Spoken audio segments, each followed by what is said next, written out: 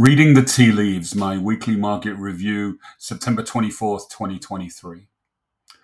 Last week was always going to be about Wednesday's Federal Reserve meeting and its fallout. We are undergoing a major shift from the question being how high will interest rates go, which has been the market's obsession over the last 18 months, to how long will interest rates stay high going forward. It is now the answer to this second question that will determine if the Fed's stance is deemed to be hawkish, i.e. bad for stocks and bonds, or dovish, good for stocks and bonds. For any rally to continue, markets need, at a minimum, for the Fed to meet current expectations of almost no more rate hikes and ideally hint at rate cuts sooner rather than later. The 2023 rally has been fueled by the economy and inflation both being not as bad as initially feared. But at this point, the fear has evaporated, and as such, the market has now lost the power of positive surprises. To fuel another leg higher, we need a new catalyst, and the next possible candidate was the endorsement of the idea of rate cuts in early to mid-2024. The Fed has one eye on Detroit. Unions all over the country are under pressure from a membership grappling with monthly bills going up for the basics, from gas to food to childcare, to be more aggressive in pay negotiations. And this could well have the end result of making inflation stickier and harder to kill, and possibly pushing the Fed into a more hawkish posture. When it came out on Wednesday, the announced decision to leave the Fed funds interest rate unchanged surprised absolutely no one, but there were some nuggets in the quarterly dot plot data to pore over.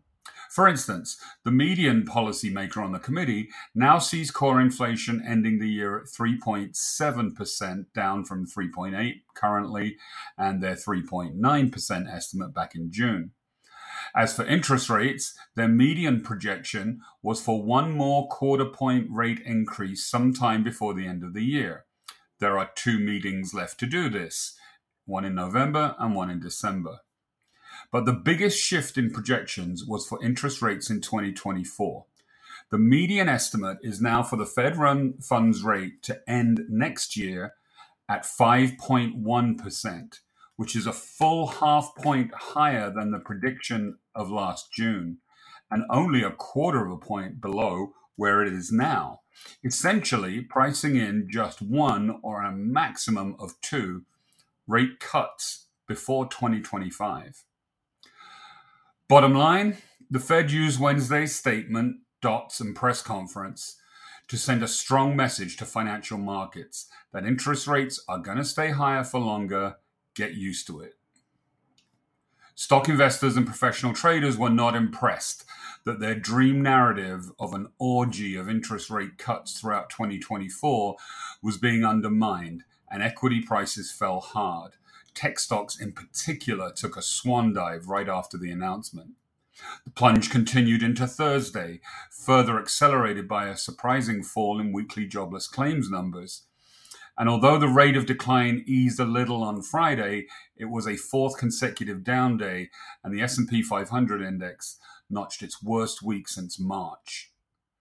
Along with all the other indexes, it's now moved into oversold territory, and at least a short-term relief rebound can be expected early this week. The Fed is trying to read tea leaves in the dark. There are many naysayers, and they were especially vocal following the release of the dot plot projections, which appear to assume a very rare, and some might say impossible, Goldilocks forever scenario of continuing steady growth combined with a low unemployment rate and inflation falling back to the Fed's target of 2% by 2026.